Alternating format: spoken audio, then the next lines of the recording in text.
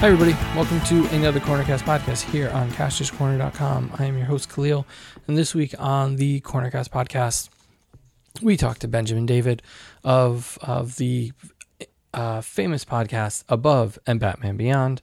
You can check him out on Instagram, Batman Beyond Media. You can also check out the DC Collecticast, which he also runs on Twitter. The DC Collecticast is also on Apple Podcasts. And Instagram and Twitter, and the Batman Beyond Media is kind of like the link tree to everything. And Benjamin David talks about Batman Beyond and some of the other animated works. And I've been on his show, the DC Collecticast, and Above and Batman Beyond, to talk about toys, action figures, Spin Master, McFarlane for the last few years. And I tell the story. And we talk about the story of meeting for the first time and connecting, and how a chance encounter at Comic-Con, at New York Comic-Con, when someone was in the way of doing some work, and a friendship grows out of that. And so you can check him out on all of his different things. We'll put links in the description to all his stuff. And he's got a great announcing voice. I love hearing him say Above and Batman Beyond. He goes up and then drops it down low. And I also got the opportunity to kind of watch him work on his YouTube channel. And the amount of work and scripting that he puts into it puts me to, we just do it very differently. I was going to say puts me to shame, but I like what I do. But he does a really well produced and really well thought out program as well. So you can go check that out on all the social medias. Again, we'll put links up there. You can also check us out. We are at Casters Corner on all social media, casterscorner.com. Check out the YouTube channel, casterscorner.com YouTube.com/Casters Corner, for our toy of the day. And we're almost at 180. We've almost done it for 6 months, which is just insanity to think that this weekend will be 6 months I've been doing this every night. So you can check that out as well. And short and sweet, under 3 minutes. I think I can do this. So go check out Benjamin David on Above and Batman Beyond, and the DC Collecticast, and all his other DC channels, which is just, it's fun to kind of dive into all the things he gets to do. So without further ado, it is myself, it is Benjamin David, talking all things podcasts, videos, Batman, DC, everything. So enjoy.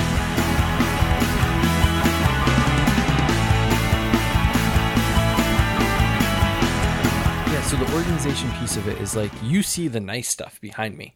This is very well curated. Yeah. What's below, you got a good background, yeah.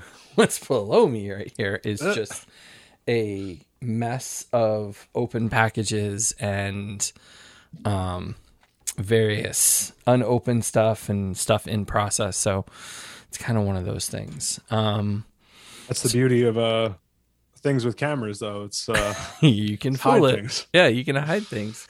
It's starting to creep, though. You can see the one bag right here is starting to creep up. And the box, it's a little Movie bit magic's getting revealed. Yeah, and a little bit in the shot, but it hasn't gotten any higher than that. But I think our first interaction you had no idea about. I think I told you this, but I don't think I think it was one of those in passing things. I was trying to shoot images of the DC booth at New York Comic-Con. Now I'm remembering. Go ahead. And it was one of those things where you stood out because I think you were wearing a tank top like you are now. I was probably wearing this. If it was 2019, I was rocking this. Yeah. So, yeah. And it stood out because I had just come in from walking from a different appointment, and that was across town, and just got off the subway, and it was raining and it was cold. And I was like this in a hoodie, all bundled up, and you're on the middle of the floor in a tank top. And I'm like, so you're talking to Jim from DC Collectibles or DC Direct, whatever they were at the time. And you had finished your interview and you kept talking. And I'm like, just move. I need to take pictures. And then and then somewhere on, I don't remember, on one of the boards I follow or Instagram or something, I saw the video Mm. and I was like, I know that guy. He was in my way, my shots. And then we start talking and we've been friends ever since. So I guess my question is like, I'm always curious to see how everybody started doing this stuff. Because I think you're coming at it from a much different perspective. Because whenever we talk, you have a appreciation and enjoyment of the toy stuff, but not as in depth as like I go, like knowing production and some of the companies and some of the stuff that they do, and you're much more from a production / movie TV kind of perspective. Exactly. So I'm kind of curious, like in all of this, like how did you get into this stuff, and like. And how do you? Well, I'll save that for later. So how did this start for you? Like, how did you start Above and Batman Beyond, and the channels that you run? Yeah, so Above and Batman Beyond, that's our YouTube channel now, which has built from. I mean, it really started with what was called comicbookintl.com, so Comic Book International. And I was a blogger and a teacher at the time. Like all I had was a blog site. I was still a teacher, and that year I started to work 7 days a week to just like save up a bunch of money and be like, all right, like I do enjoy teaching, but I think maybe there's more out there for me. So I started the discipline the summer before my last year of teaching of writing this blog. And about when is that for you? August 2016 is when I started. Okay. All right. Yeah. Cool. So like 5 years ago. Yeah. Okay. Yeah. Which is crazy to think about. Wow. Yeah. So that was my first Comic-Con only 2 months later. And that was kind of like, I started the blog built, of course, into an Instagram. And what was interesting for me personally was prior to that, I hadn't been on social media really. I 100% avoided Facebook for years, plural. So like Instagram was pretty much new to me. I think I started my Instagram like January 2016. So, okay. And like prior to that, I mean, the geek stuff throughout teaching I had always been obsessed with movies, as you said. Like I'm more of a film production podcast type stuff. So like that interest had always been there, but specifically the Batman stuff and the animation stuff, what was funny for me was I hadn't like continued my interest of that up to 28. And then all of a sudden at 28, I'm like, well, let me get deeper into the Batman animation. And then it just didn't, I've only gone deeper, which has been cool. So now I'm 36 and so fast forward to now and years I haven't stopped, and it built from the blog site that I was telling you about then to a podcast. So fast forward to June 2017, I started Above and Batman Beyond, and it was just interviews at that time. So I was interviewing the people, whoever I could get, kind of punk rock journalism, which sounds kind of corny, but I would just literally go on Twitter and just be like, can you come on my show? People who worked on the show and comic writers, whoever worked on Batman Beyond. It was like a survey show in that respect. Then that built into having a co-host. And then fast forward to now, I've had several different podcasts, and that podcast then is now the same name of the YouTube channel. And there's a vid series for that, as well as 2 other series on there, all DC related. And then I'll have companion podcasts. So there's that DC Collecticast, which you've been on several times. Now that's a video show on there. And then the DC animated movie show. So that was another niche, beside Batman Beyond, where I was like, who doesn't have a show specifically about these things? And those are those shows. So, how did you, and so this is the other half of the question that I saved was, so how do you motivate? Like, how do you keep going? Because all this stuff is like, if I don't put up a video tonight, I don't think many people that aren't my like close friends are going to notice. In some ways, like I have that mentality of like, is the work I do important enough that people would notice if I didn't do it?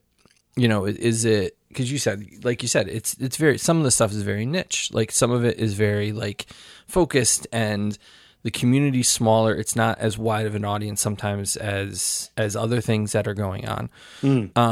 So what is it for you that keeps you motivated to keep going and doing this stuff? Yeah, because I struggle with it. I struggle with it on a regular basis of like, is it good enough? Do I need to improve it? Sometimes it's just like I do it just to do it because I feel like compelled to do it. But I don't know. I always like to see how other people motivate themselves to keep going. I like to. So I'm from New Jersey, and in New Jersey, people are very competitive, and they like to prove each other wrong. And I think I just honestly still have that in me. It's like both me and to everyone else who thought I wouldn't keep pursuing this shit, I actually have. Now, it honestly is partly that, which is kind of like, let's call it the unhealthy part. You said you're compelled. Compulsion is probably, but So who told you couldn't do it is my question. You wrote it. So who told you? Yeah, I mean, probably more myself. But, okay. So the thing is with Jersey, though, it's like I grew up in Jersey suburbs and not like close to the city, hip Jersey suburbs. It's like, all right, Hollywood, like, oh, you like movies? Cool. I mean, everything where I grew up was Little League and just, apple pie America. And that's cool for some people. They're really into that and that's their thing. And there's nothing wrong with that at all. It's just not personally my thing. I think I would have thrived a little better in a more multicultural, like I'm into other languages and stuff. Like I've lived abroad and I think some more exposure to that maybe. And Jersey's a multicultural place. I was lucky for that respect, I guess. My high school was diverse enough, but the point is like, I think I would have thrived a little better if I had pursued performing arts or some kind of writing or theater, film production much earlier. Like in New York, you're not or any city, probably St. Louis. It doesn't matter. Like you're not impressing anybody in those places by going like, oh, I'm the sound guy on a news show. It's like video production is just part of life in kind of urban areas. And I feel like I didn't come from a place that was very, everything was, you need a backup, especially graduating 2003 high school. It's like arts, sure, but you need a backup and study all this stuff that you might not be interested in. So I did that for 18 years and I didn't like it. So yeah, no, I was a teacher too. I taught. What did you teach? And by the way, I'll say I love teaching. It wasn't that I didn't like teaching, and I will go back to teaching. It was just I had never again done like the things I never pursued the things I kind of always wanted to, and I didn't think it was fair to my students, honestly, to like have a teacher who wanted to do other stuff and wasn't devoted to their students. That's the teacher I would want to have. And so after a while, I was like, well, 4 years I think was enough time. I taught middle school to answer your question. What subject? I'm just curious. Italian. Okay. Yeah, no, I taught middle school history. Okay. For 4 years. Okay. So, and then I left. So I know the feeling. So I bet. Yeah, and I can't even imagine, like, at least, I can't imagine teaching a foreign language to middle schoolers. Oh my God. Jeez. That'd be insane. Especially like, America, I love this country, but it happens to be a place where foreign languages, we have the upper hand linguistically globally because everybody kind of has to speak English to some degree or another. Whereas, so people, you go to other countries and they're like, oh, my English is terrible. You're having entire conversations with people in English and they're saying this is terrible. Here, it's like to get these kids to speak 2 words of Italian in the class. And then the whole time the administrators are like, get them to speak. I'm like, dude, come on, man. Yeah, there's a lot more that goes in. Yeah, I mean, the reason I left was just the lack of administrative support for issues because I taught in inner city. And even though we were even though I was at a good school, good in quotes school, there was no support for us, where kids were throwing chairs and stuff and no suspension. You were a real teacher. You guys were the real heroes. And this was early 2000, mid early 2000s. And so, I mean, I didn't leave teaching for this. I still teach, but I teach in a museum. So like it's a different type of stuff and I enjoy it, but I mean, this stuff is really what gets me excited about work. Like I lose myself in doing the stuff. I would love to say, I want to say lose myself in the editing and the production piece, but I don't edit and I guess you'd consider this producing, but like it's more hosting. Cause I don't have the patience. Like we did, and I don't think this is, I won't give anything specific away, but last week, we did work for your channels. Yes. We did a couple pieces Yeah. that are upcoming, and I said to you, I remarked to you, I was like, I don't have the patience to do the editing that you got to do, because I watched you and it was interesting. Like, I never thought, because I don't know enough about video editing, and I know the basics. Like, I can lay in and fade in the intro music and the intro to this podcast, and then, you know, put the conversation in and make cuts if I need to. But like that's as far as my understanding goes. But then when you were doing like to catch the sound, and I'm like, I had to look up why you did that. Cause like I've tried to do the whole, where I had an issue with something and I had to try to take the audio I took on my recorder and add it to a piece I did. Mm-hmm. And I had no idea what I was doing. Sound sync. Yeah. I could never get it. I could never get it right. It was always like just that like half of a second where like the lips would start moving and then the sound would start. With video, you're saying? Yeah. Yeah. And like, yeah. So how much time goes into editing the stuff? Because I think we recorded for about 90 minutes. Mm-hmm. So what's that like for you to take that 90 minutes and turn it into something packaged that you would put out? So what you were kind of participating in, that was a vidcast of a slightly new kind. That's kind of a new animal, because meaning I record that, it's pre-recorded, so we do it on Zoom, but it's also video. Like, I've recorded podcasts, audio podcasts on Zoom, but I haven't really done video and edited to a large extent.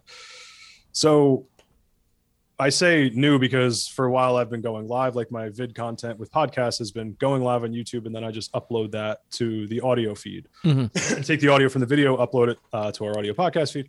So what you saw was, if we recorded for 90 minutes, that in video content, that's just going to go on probably half-hour chunks, 20 to 30-minute chunks on the YouTube channel. It's hard to say what that would take in terms of editing time. I mean, the vidcasts are, what you were on is nothing compared to like when I shoot actual vids, like just VIDS. Those are the behemoth editing projects on our YouTube channel. So I kind of do three things: going live. Now I'm starting to do the vidcasts because I have way better internet than my former studio, which unfortunately prevented me from that.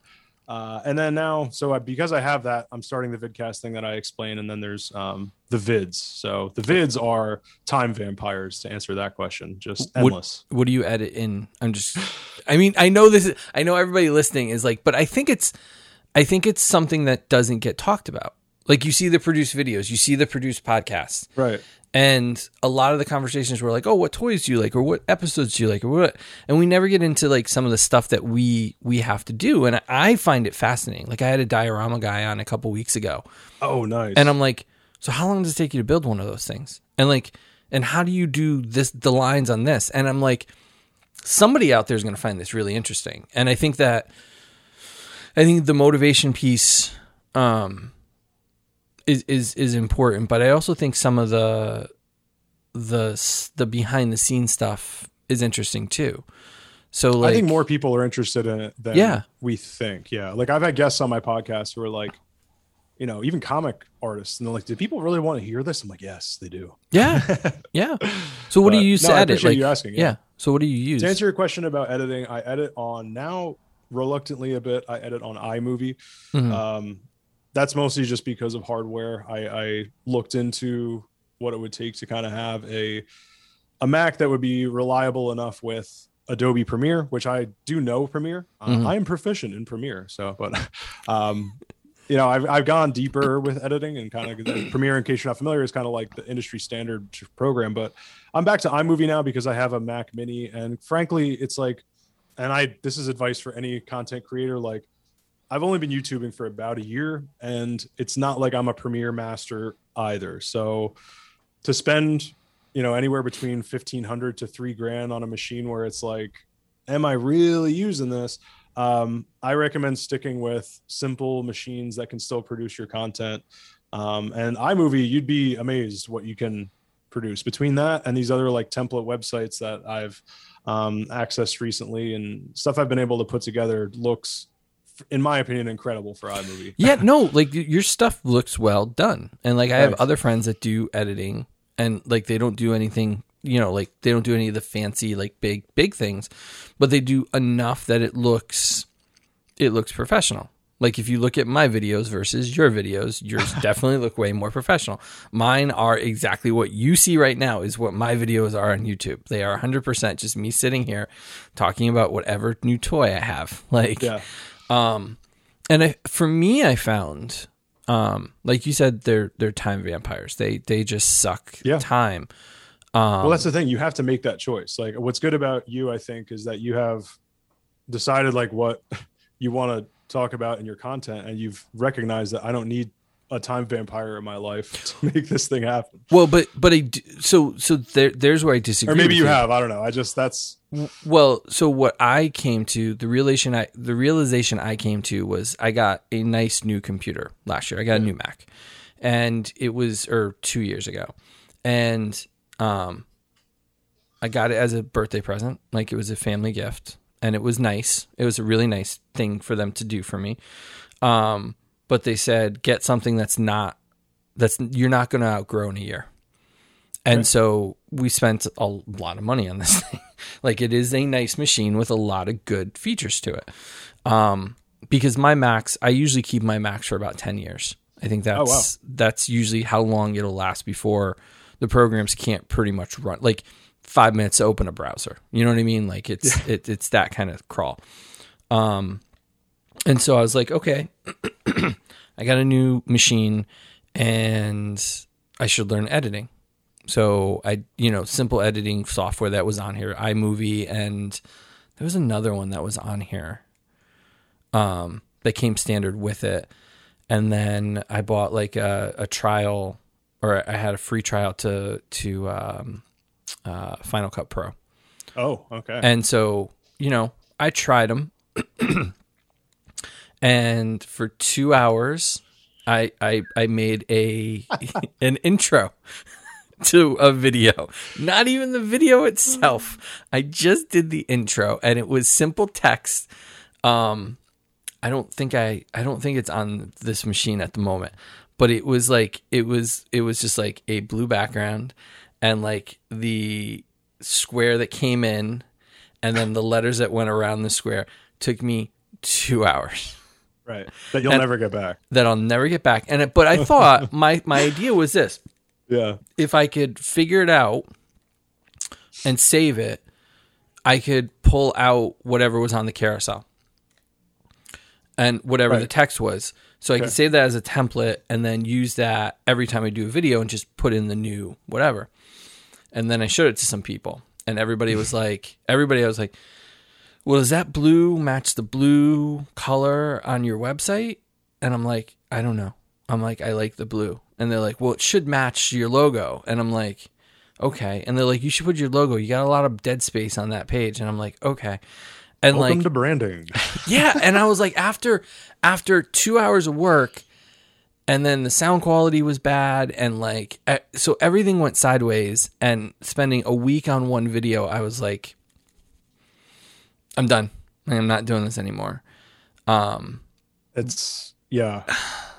it's smart that you saw that though. Well, but so here's the other side of it is I run a site that is based in pop culture toys, toys of some kind or collectibles or whatever you want to call it. And I wasn't producing content. Like I was doing the weekly podcast, like kept up on that just fine. And I was posting a lot of toy pictures on my Instagram and social media, but I wasn't posting anything on the website for the most part, unless something really big came up that I had to talk about. And so I decided, well, we're going to do YouTube. And the position I am in right now, it started with me and a lamp and the camera on my laptop. And then over 5.5 months now, it has grown into this. It's well lit. It's got a background, new camera, new mic, like everything kind of like, but again, still no editing, like no intro editing, no like branding for it, like 100%. And it's me memorizing. Like we talked about me memorizing lines the other day. And I was like, yeah, no, I just did the video and I just rattled off. I'm like, you find us here, you can find us here, you can find us here, you can find us here, listen to the podcast, go here, subscribe, blah, blah, blah. Here's our little saying at the end of every episode. Good night. Bye. And it's like, that's where I am. But that being said, I would like to be able to edit.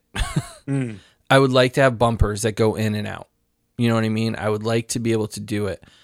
But the sheer amount of content I am producing on a daily basis, I can't do while working like a 50 to 60 hour a week day job and doing this. I think that's where the realization comes, where it's like something's got to give. So we're just gonna put out the content. I don't really give a crap what it looks like for the most part. And I know that sounds bad, but it's like I think there's enough quality there and there's enough value in it that it doesn't need the bells and whistles for me. Because I really appreciate the stuff that you do. Like, I really like seeing some of the editing, some of the choices that you guys make, the scripts that you write. Like, I don't think I could do it and stay on my tracks.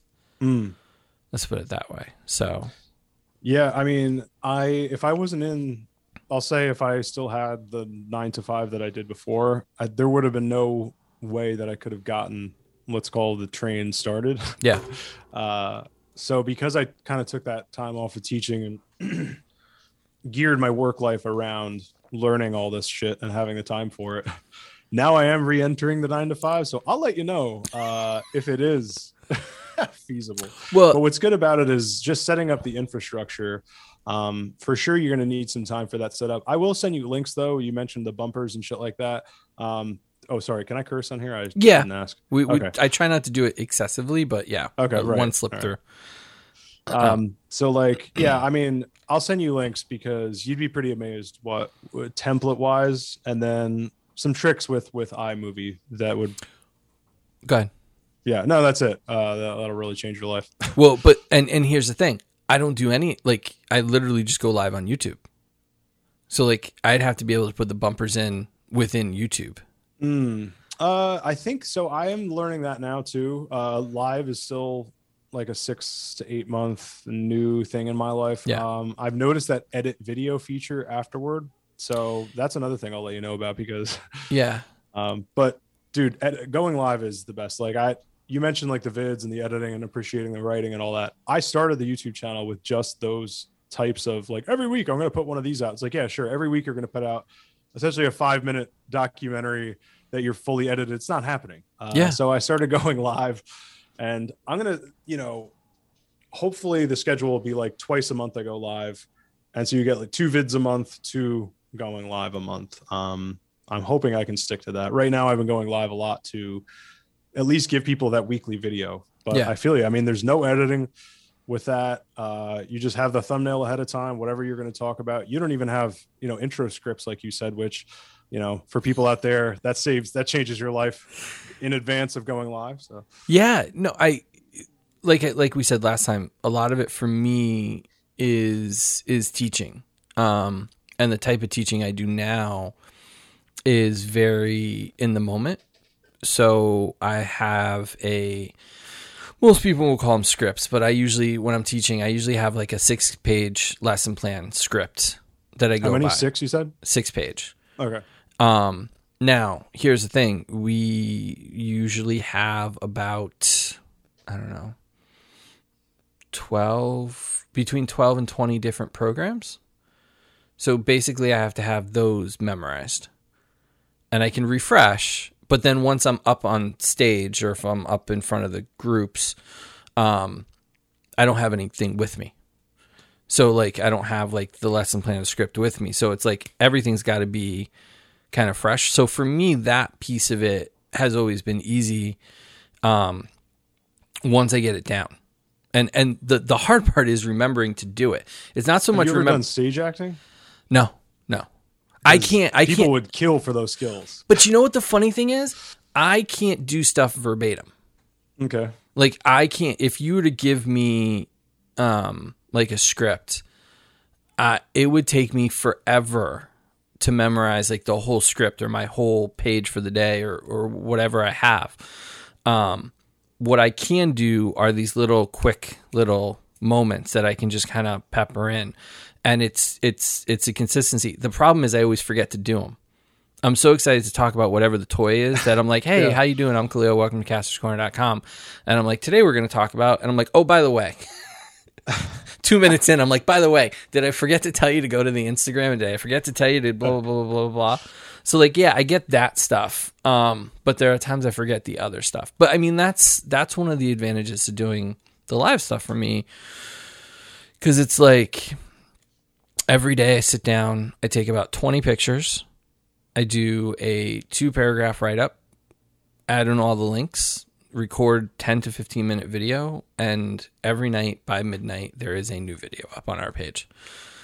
And we're on day 166 or 7 as of today. So it's just... And as a compulsive content creator, as I mentioned before, that makes me so jealous that people can be that prolific. But that's what going live affords you. It's awesome. Well, the idea was the initial idea for this was, I wanted, like you said, you were looking for something that wasn't there, right? You were looking for things that weren't being talked about. And what I noticed was, yes, these other content creators were doing videos on everything that I do, but they were doing 1 a week or 2 a week, or they were doing like 5 a day. So there wasn't like right. the consistent, like, you know, if you got a wave of, like, you got the new Bat Tech, whatever we call it, the future tech. Bat Tech. Yeah. But you got a few of them, right? You got a couple of them or here or there. So a reviewer would take those, do 5 videos for those, and then put them all up in one day. And it's like, okay, well, you just burned through a week's worth of content. So in my eyes, because I'm like, I think it's better if you offer something that people can continually expect. That's the consistency of it. And it was born out of the idea of, since I wasn't doing stuff, I'm going to write about every toy that I bought in 2020. And we're going to see if we can do 365 days. I have not touched ambitious 2/3 of the toys I bought in 2020 yet. In 66 days, I have only talked about stuff I have bought since November of 2020. I have not talked about anything prior to, there might have been 1 or 2 that slipped in, but for the most part, everything I bought was from like October, November of 2020 and not before. So did you write about it or... Okay. Nope. I took pictures on Instagram, but I didn't write any reviews. I didn't do any of that stuff. But you're keeping up the writing while doing all this YouTube stuff and the podcast too? So when I say writing, I write it's a prepackaged intro on the website, which is today on the Toy of the Day, we are going to take a look at X, Y, and Z. Okay. And then I write a 1-paragraph, what we're going to talk about today, to tease it out, and to give some text to the YouTube description. That's all I write. Everything. But I mean, like in general, are you still doing like Caster's Corner pieces in writing? Well, that's what I'm saying. So one of the pieces that got born out of this was the idea of, I'm doing the Toy of the Day, but there's no content going on the website. So so you're combining everything really. So about 50 days in, I want to say, or 40 days in, about a month or 2 in, I was like, we need to put these on the website. So the initial idea was to do 1 post a week. That was the week's worth of Toy of the Days. Just post all the YouTube links in that one thing. And then I took some really good pictures for the thumbnails. And I was like, well, why don't I just do a gallery?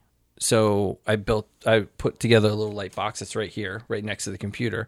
So I put the toy in there. I take like 10 pictures, 15 pictures, upload them to the website, write a small description, write a small little links to all of our stuff. And then I take the YouTube embedded video and I put it in there. And then so it goes on YouTube and then it goes back there. So I have daily content on the website and with a gallery. So like the work has increased. Right. Because it's like, it's not just turn on the camera, talk about the toy and move on. It's doing that. So, What's it like for you to do it for episodes? Because I know you do episode breakdowns and you talk about, because like there's a finite amount, right? For me, like the toy train doesn't stop. Like Hasbro is not going to stop making Star Wars, like, or somebody's not going to stop making Star Wars. You know, if McFarlane and Spin Master lose the DC license next year, another company is going to get it, and there's going to be more DC toys to talk about. But with Batman Beyond, you hit there's an episode count. So how do you kind of balance that idea for you to talk about your episodes and not worry about what am I going to do when it's over? Yeah, so there's a couple things there. One is that Batman Beyond in and of itself is actually a little bigger, or a lot bigger than just the DCAU, which is going to be your TV Batman Beyond. So it's a multimedia property because you got you got 52 episodes, then you got the one movie, and then comics. So it's not a ton. It doesn't seem like a ton. Is it really only 52? Yeah, it was only like 2.5 seasons, really. Like 3 seasons. It seems a lot more than that. But anyway, sorry. No, it's all good. Well, that's the presence that it has. Yeah. Right. So, so I always looked at it as it is niche, but if I treat it as a survey show, meaning like if I open it to multimedia beyond, because you're right. If you just do like a commentary show, we're doing, or, episode by episode Batman Beyond, you're done after 52 for sure. 53, right? Though. Is it 53? Well, am I wrong about that? Not exactly. Because it was the original 52 episodes plus the epilogue. Oh, you're right. Well, yeah, then you have JLU. Yeah. Yeah. just the one. But yeah. But anyway, sorry. No, it's all good. You're right. I always love that one to cover as well. Well done. So, yeah, I mean, you have that. But then beyond, you also have the DC animated movie show. And that's why I started bringing other shows kind of into that same YouTube channel, is because, Beyond after a while, you're either going to run out, or I just think it's not enough for a YouTube channel. YouTube channels should have different series and some variety. So I bring in the DC animated movies, and then I also bring in now DC Collecticast. So I figure between those three things, all DC related, it's a nice diet where I can, like you said, not run out. But why? So what drew you? I guess what drew you to Batman Beyond? Like what drew you to Terry and Old Man Bruce? Like what was kind of like the hook for you that kind of got you? Because I liked it. I don't think I was as into it as I was into the JLU, or liked it as much. So what kind of drew you into it? Like what was kind of like the thing that kind of got you? Yeah, so what drew me into Batman Beyond was, I actually have a weird story with it, because I was 16 when I got into it. Mm-hmm. It was like toward its end, if not done by that point, because it was 2001, fall of 2001. So it was either on its end or it was, halfway through. And I was a 16-year-old who had just kind of like shifted friend groups and essentially wasn't hanging out with any of my friends very abruptly that I was before that. Mm-hmm. Looking back psychologically, I was probably attracted to Terry because he was a bit of a delinquent, but he was trying to do good. That was me right in the middle of that, hence why I wasn't hanging out with some friends at the time.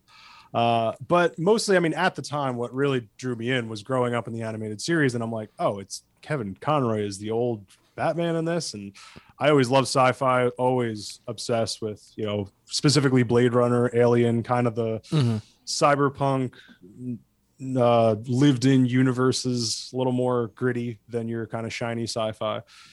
It just had everything for me.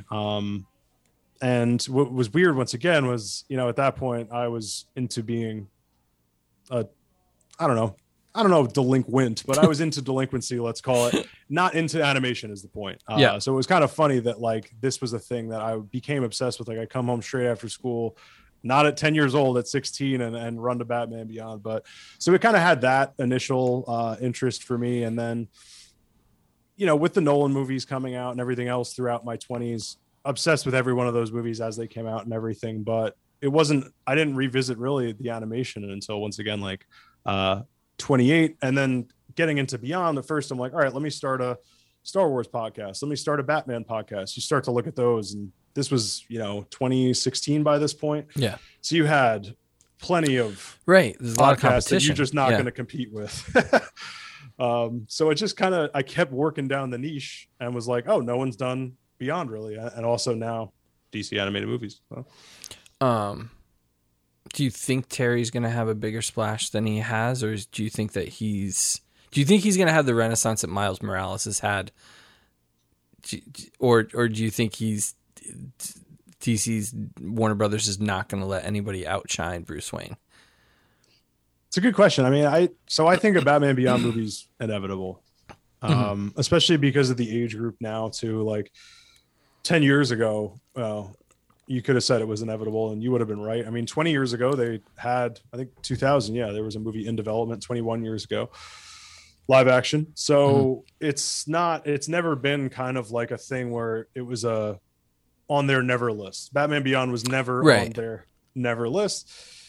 It has been a bit of a gamble, of course, in the, let's call it zeitgeist of your age group. But now their fans, Beyond fans are early to mid to late 20s, if not into their, 30s. So it's going to happen. 40s. There you go. Good. Right.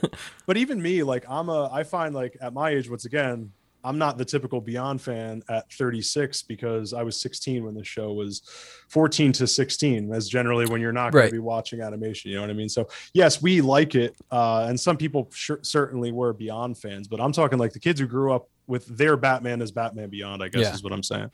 Yeah. Well, I mean, but I think that was I think that was a little bit of a weird time too, because it wasn't just Beyond, because I think the New Adventures were still going.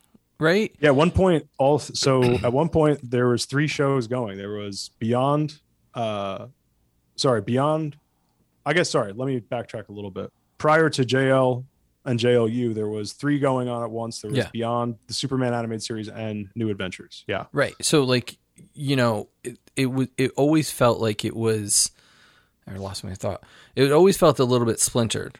And it always looked like there was something. It never had like its own moment, where it was like the only one that you can get. Because like if you think about shows like that, where you look at like who was your person, like there was competition. You had Kevin Conroy on many, many things that kind of drew attention. You can watch that Batman, whether he was old or whether he was, in a team or whether he was in Gotham. So you had all these different options that kind of, I don't want to say diluted, but like, I still say The Return of the Joker is one of the best animated movies that they made. Like it was so well done. The twist at the end, I don't even, 20, 30 years later, I don't want to ruin it for anybody that hasn't seen it. You're right. Like the way that they twist and turn through that mystery was just perfect. And I think it was one of those things where I think when they do those future shows for me, or those alt reality shows for me, I always want to see the connection.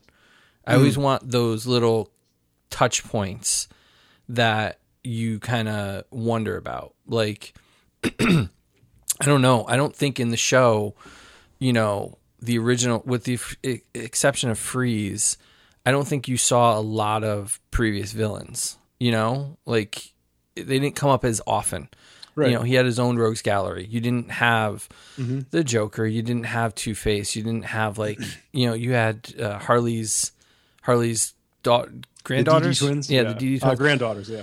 So like you had those little moments, but you didn't have as many.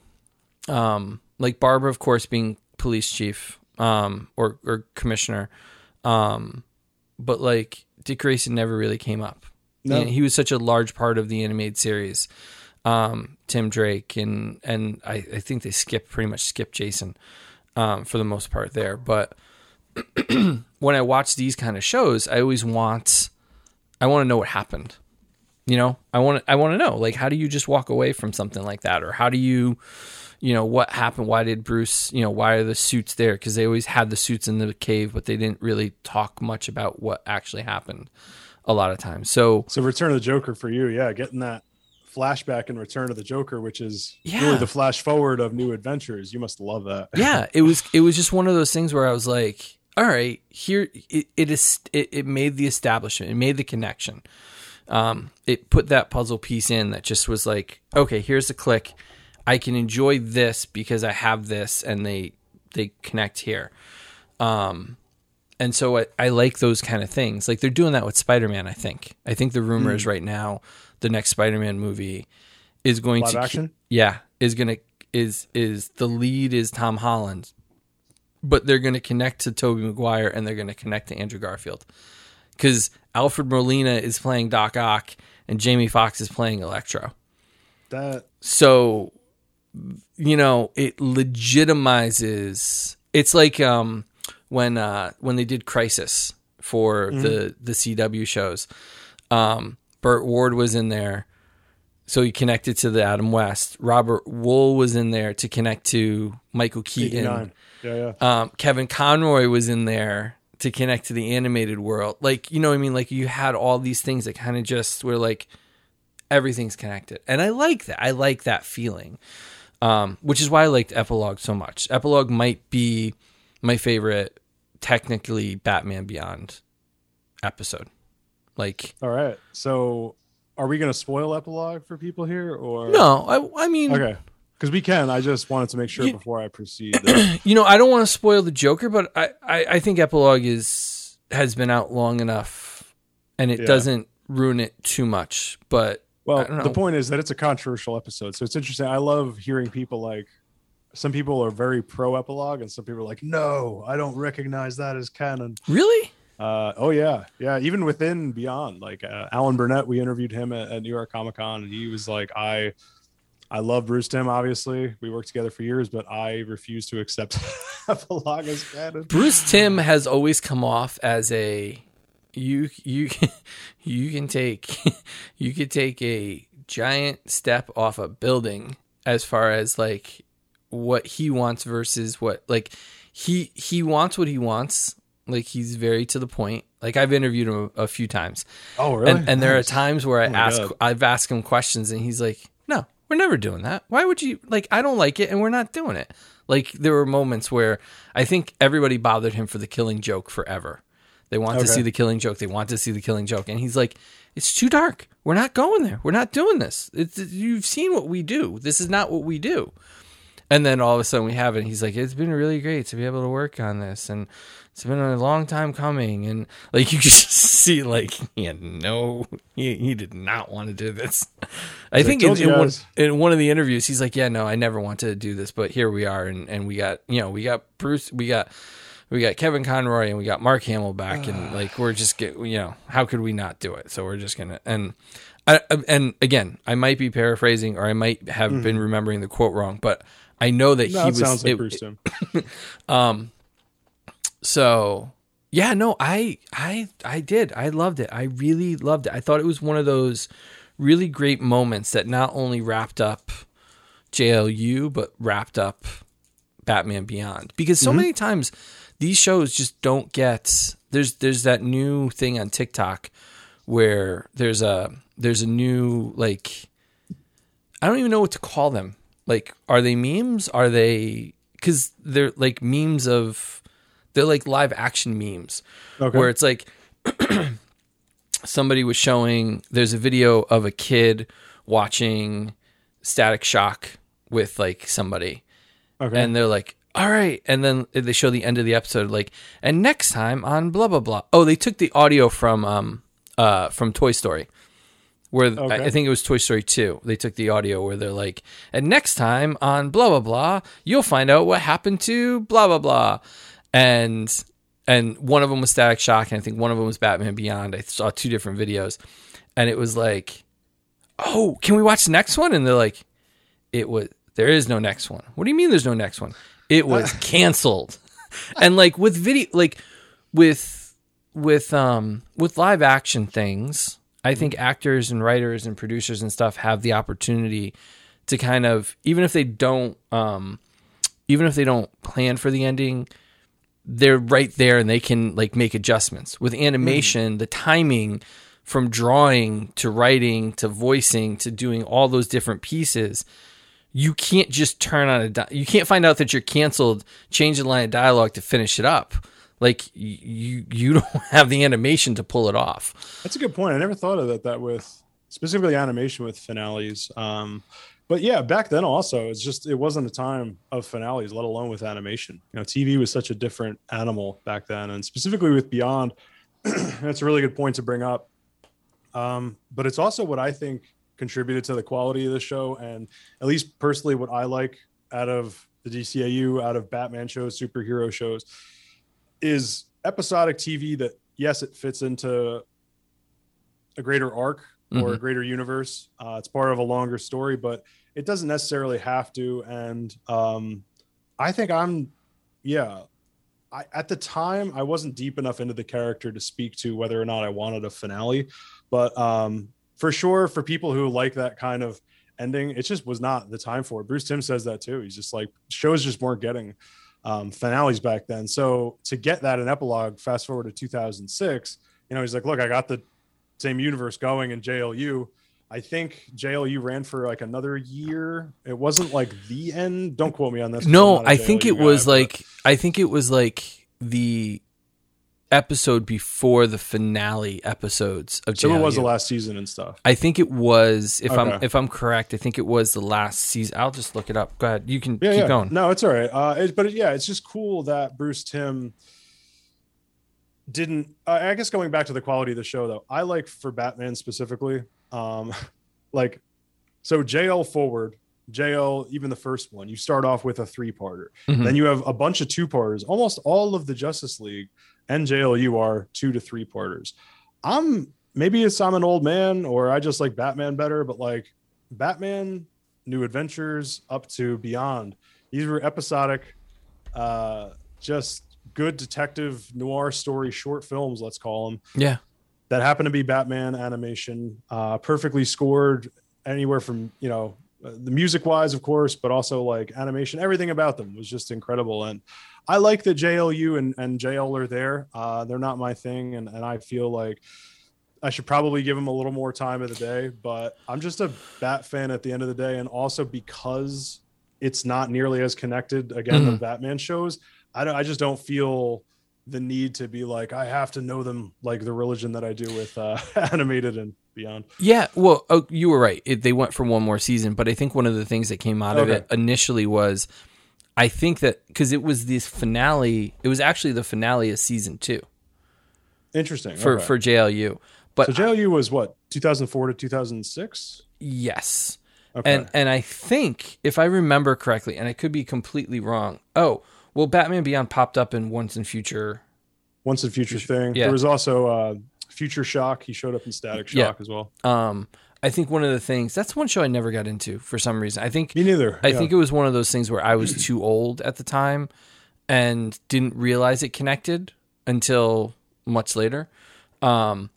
Yeah. I want to say at that point when they did epilogue, I don't know if they knew if JLU was coming back. If I remember correctly, because like I said, if I remember, because it's almost like that season 3 of JLU was like a whole new thing. Like the storyline they were going through kind of, it felt like when they started season 3, like it was almost like a whole new world that they were living in. And the cast got like, there was just so many more heroes at the time. Yeah, like they just kept expanding. But with epilogue, what I was really happy with was it didn't feel like a real ending. Like it just felt like you had some closure. Like I didn't need to know, everything about it, but the idea that Terry continued to be a Batman and that Bruce was still helping him, like they became family. Like I didn't need to know, like, did Terry have kids? Did he fall in love with somebody? Did he, was he with, anybody? What happened with Amanda Waller? Like all those little pieces didn't necessarily need to know like a final stopping point for them. But for me, because there was so much angst and pushback between him and Bruce for so long that like, there was always with the whole Bat family, yeah. Right. There was always the question of whether or not Terry was going to just walk away. Mm. And so the idea of like, and then bringing Mask of the Phantasm into it too. Like, it's all of those little things that kind of just make the connection points that just hit all the good things I needed without ruining something. Like, it didn't feel like it, because a lot of TV shows will go back and do something and they feel forced or they feel ruined or they feel out of place. This just felt like nice little piece. You hear a little bit about Bruce, you get a little bit of his heart, you know what I mean, at the beginning of the episode and then at the end, and then they send off into whatever the next season is. So speaking of, like, we talked a little bit about Bruce Timm, and I know that at New York Comic Con 19, was it 19? Yeah, it was 19. I know you did some interviews with some cast members and some bigger names. Like, you got some good ones. Thanks. Yeah. What's that like? What's that like been for you? To do this and then get invited to do that?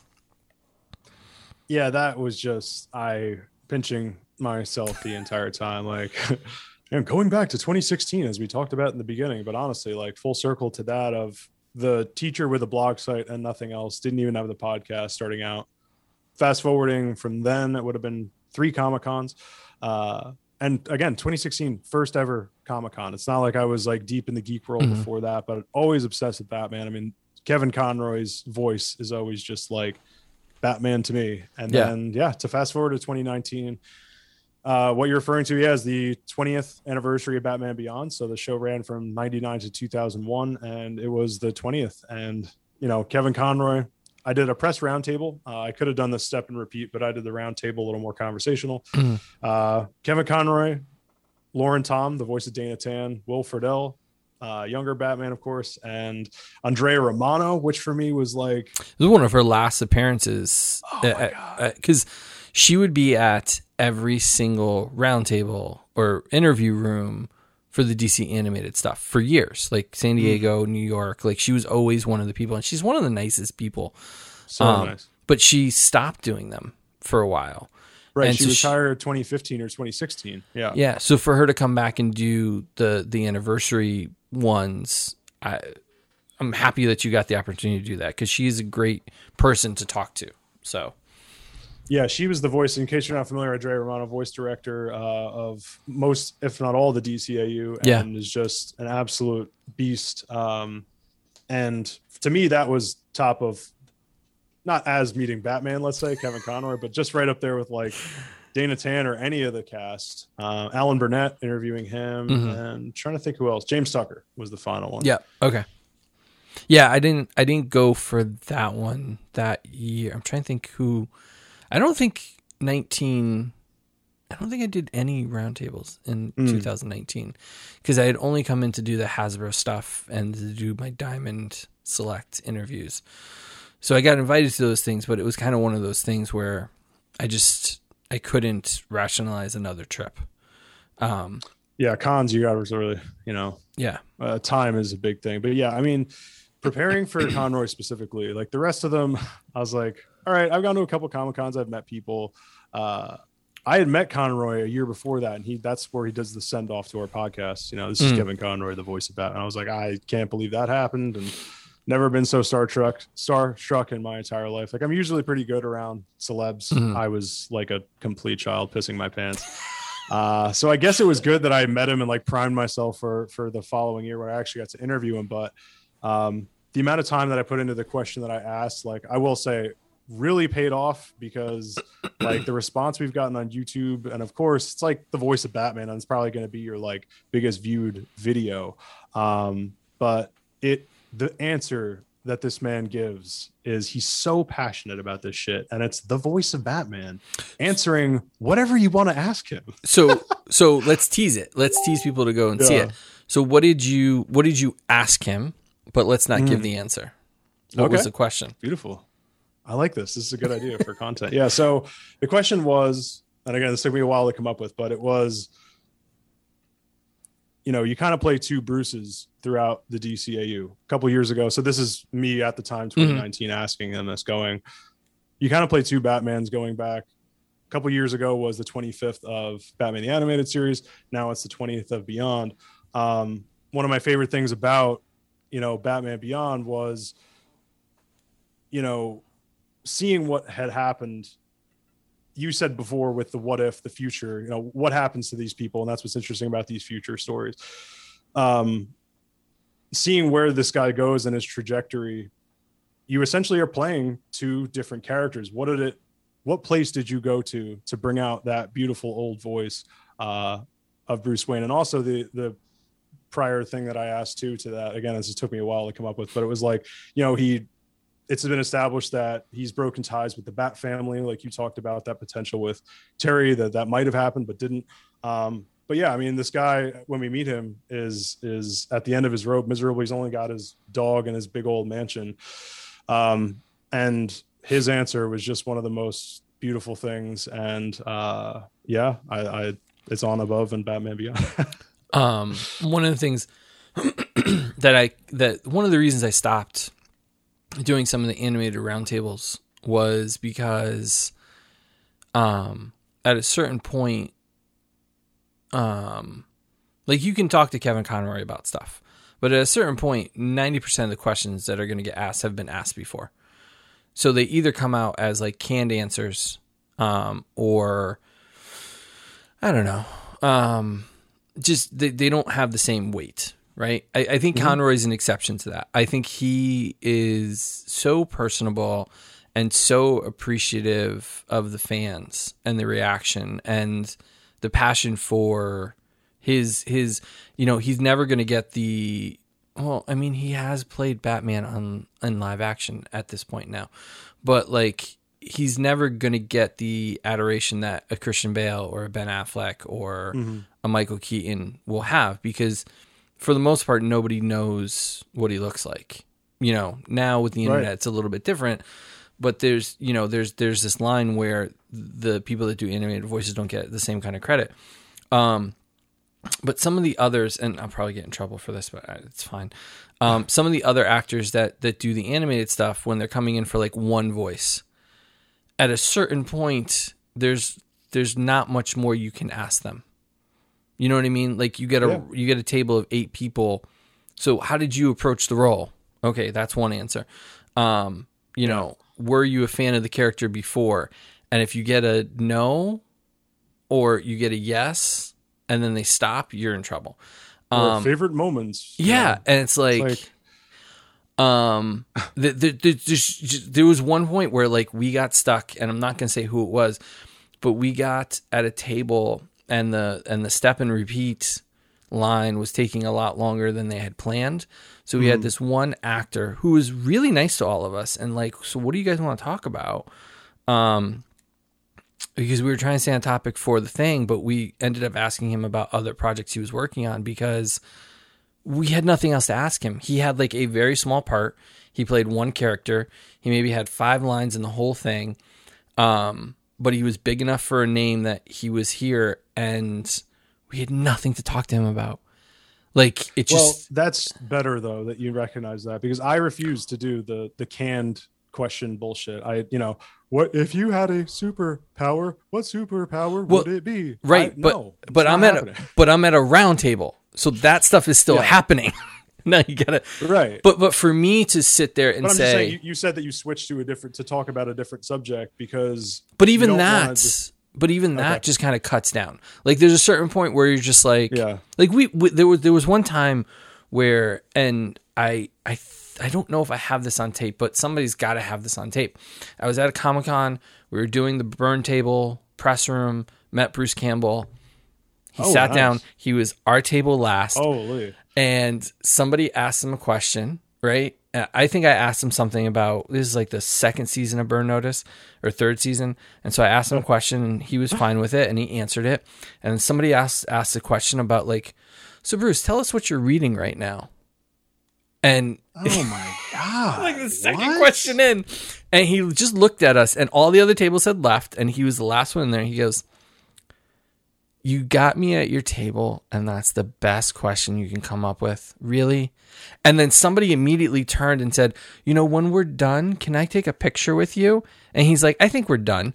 And he just got up and took a picture with all of us at the table, which was really nice of him. But at the same time, I'm like, well, there goes my interview with Bruce Campbell. So the next year I was like, guys, my God. Whoever I sat down to, I'm like, listen, he's a great guy, but he doesn't put up with BS. So don't ask stupid questions. It's true. That's the risk of doing a roundtable. Yeah. And so I don't know. Those people just have that's just not the approach. You have the right perspective of going like, don't, so many of these interviews and that's why press junkets suck for these celebs, especially, or the higher level people, because they just get the same stupid questions over and over. Well, and that's every why table. I put so much time into that question and all the questions that I asked. But at a certain point, like, I hate to say it, but like when you're interviewing the same people over and over again, sure. when you're seeing Kevin Conroy multiple times, sure. or you're seeing somebody else, you can't ask that same question every time. And but I mean, there's always new stuff to BS about. Like there is, but this is, I guess, why I like coming from the podcasting background, because I just have that ability to just be like, I don't know. But again, it's the round table, right? It's not when we're at those round tables, you don't have the opportunity to have this kind of back and forth. Right. So when you're asking your questions, there's a certain level where it kind of just drops off. Like it just naturally drops off. And if you're not careful about it, like it really kind of, it can kill the conversation. Let's put it that way. Where like, I guess I've just had good luck at roundtables though. And maybe it was because that was only my first couple. So I've had some bad ones where I'm sure they go south. Like I could imagine, dude. I have video of William Shatner going off the deep end about politics. Oh wow, I would love to see that. I met him once in Atlantic City, behind the scenes of a con, and I just gave him a pound. Yeah, he's so different than he used to be. It's great. It's just great to listen to him sometimes. But we're at about an hour, so okay, cool. So tell everybody where they can find you. Yes, absolutely. So my main channel right now, my main project is the Above and Batman Beyond YouTube channel that we've talked about throughout the episode. There's three main, for people, I guess, listening to your show, there's the DC Collecticast show, but there's also, like I was saying, three different main series on there. There's the Batman Beyond show, there is the DC Animated Movie show, and then, of course, DC Collecticast. So a good variety of DC animation and collectibles on there. And again, more and more videos are coming up, but all of those shows also have companion podcasts. So subscribe to, they all have the same name, DC Animated Movie Show, Above and Batman Beyond, and DC Collecticast. So subscribe to all that stuff. And then I also have in the works, I am a filmmaker besides just the YouTube channel. So I have another channel coming, Benjamin David Studios. That's for my production company that I've started. So I have some other, believe it or not, non-DC related projects coming. So cool. Thank you for taking the time. I really appreciate it. It was a lot of fun. Thank you for having me.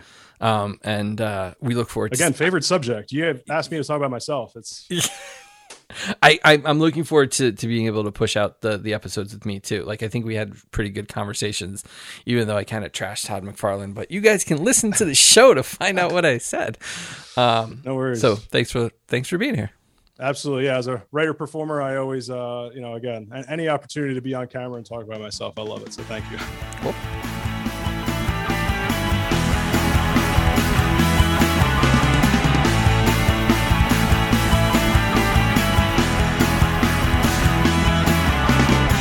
This podcast was brought to you by Jackson Studios. Jax!